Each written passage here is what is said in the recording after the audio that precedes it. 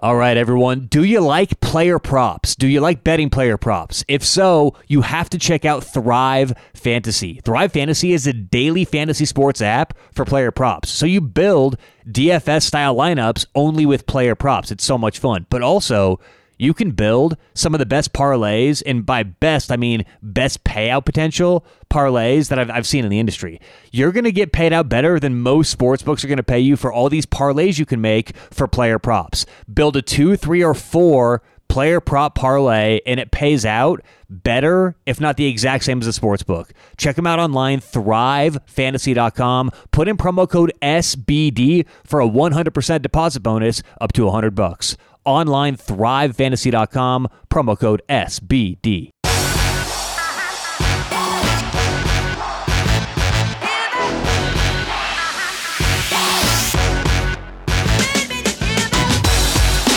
What's going on? Welcome into Sports Betting Daily. How you doing on a Thursday? Today is March 3rd. 3-3. What's going on this week? How is everyone? On today's show, going to talk about, it is Storytime Thursday.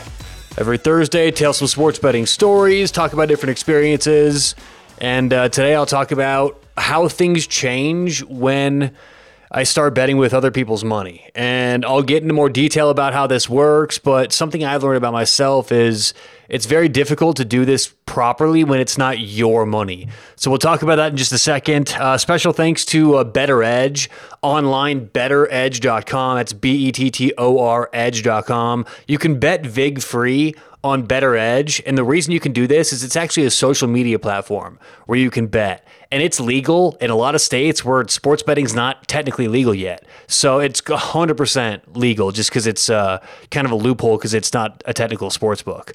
So sign up with them, start betting VIG free and making a whole lot more money today. Online, betteredge.com. Use promo code SHARP for a free $20. All right, so sports betting stories on Thursday. Today we'll talk about betting with other people's money. Now, this happened about a year and a half ago. For those who don't know or those who hadn't listened during the Super Bowl, I do go to Las Vegas every year for the Super Bowl.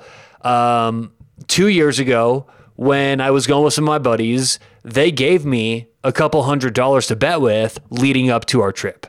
And you know, they both said no expectations, no big deal, do whatever you want to with it. But even if someone says that to you, there's still going to be a ton of pressure to come through and make some money, right?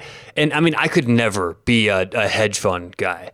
I could never take other people's money and invest it because to me, my whole process changes. And if something changes the process and something doesn't allow me to fundamentally do what I do to the full level, then I'm not going to be very good at what I do, right? Part of this whole process is having the freedom, the ability to make those bets, be risky, you know, when I feel like it's necessary, hedge when I feel like it's necessary. And also the issue when you get money from people to bet is there's a cap on that money. When I make my bets, it's not like I don't have a cap on my money, but generally you want to have a good enough bankroll or a big enough bankroll to feel like you can make certain bets. And with only a couple $100, I felt like it was a really, really tight window for what I could do. So I ended up actually making them both some money. But the point was, I learned a valuable lesson that day or that week or whatever it was. Don't ever do that again. Don't take other people's money. And I'm okay giving other people bets because they can decide how much to bet and if they're going to hedge and all that sort of stuff, because that's sort of out of my hands too. And look, frankly, you know, if I'm giving my buddies bets or they're making their own bets, they're going to be better off taking my bets no matter what.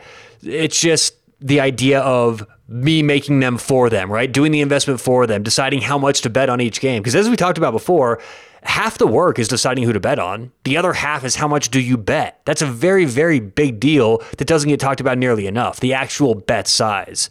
But overall, for me, betting with other people's money is so difficult. I'm not going to be doing it again. It changes, again, my approach. It changes my whole structure. I fundamentally am a different handicapper when I'm forced to bet with other people's money. So, look, today's going to be a rather quick show. I thought that was good, a nice little quick topic to go over because I've Had that brought up many times before. I mean, I probably had 5-10 people ask me, hey, what do you think? I'll give you $500 and see what happens or whatever. And at this point, I just have to say no. But before we get out of here today, I will give one pick for tonight. I know it was a really quick show for today. I've just been slammed with a lot of stuff, so much live betting, and there's tons of games going on tonight, so I've got to get back at it. But I will give one pregame pick for tonight. We'll go to the NHL, and I'll give the Vegas Golden Knights. They are currently anywhere from -105 to -120. It's a big range. That's why it's important to shop around, find the best price.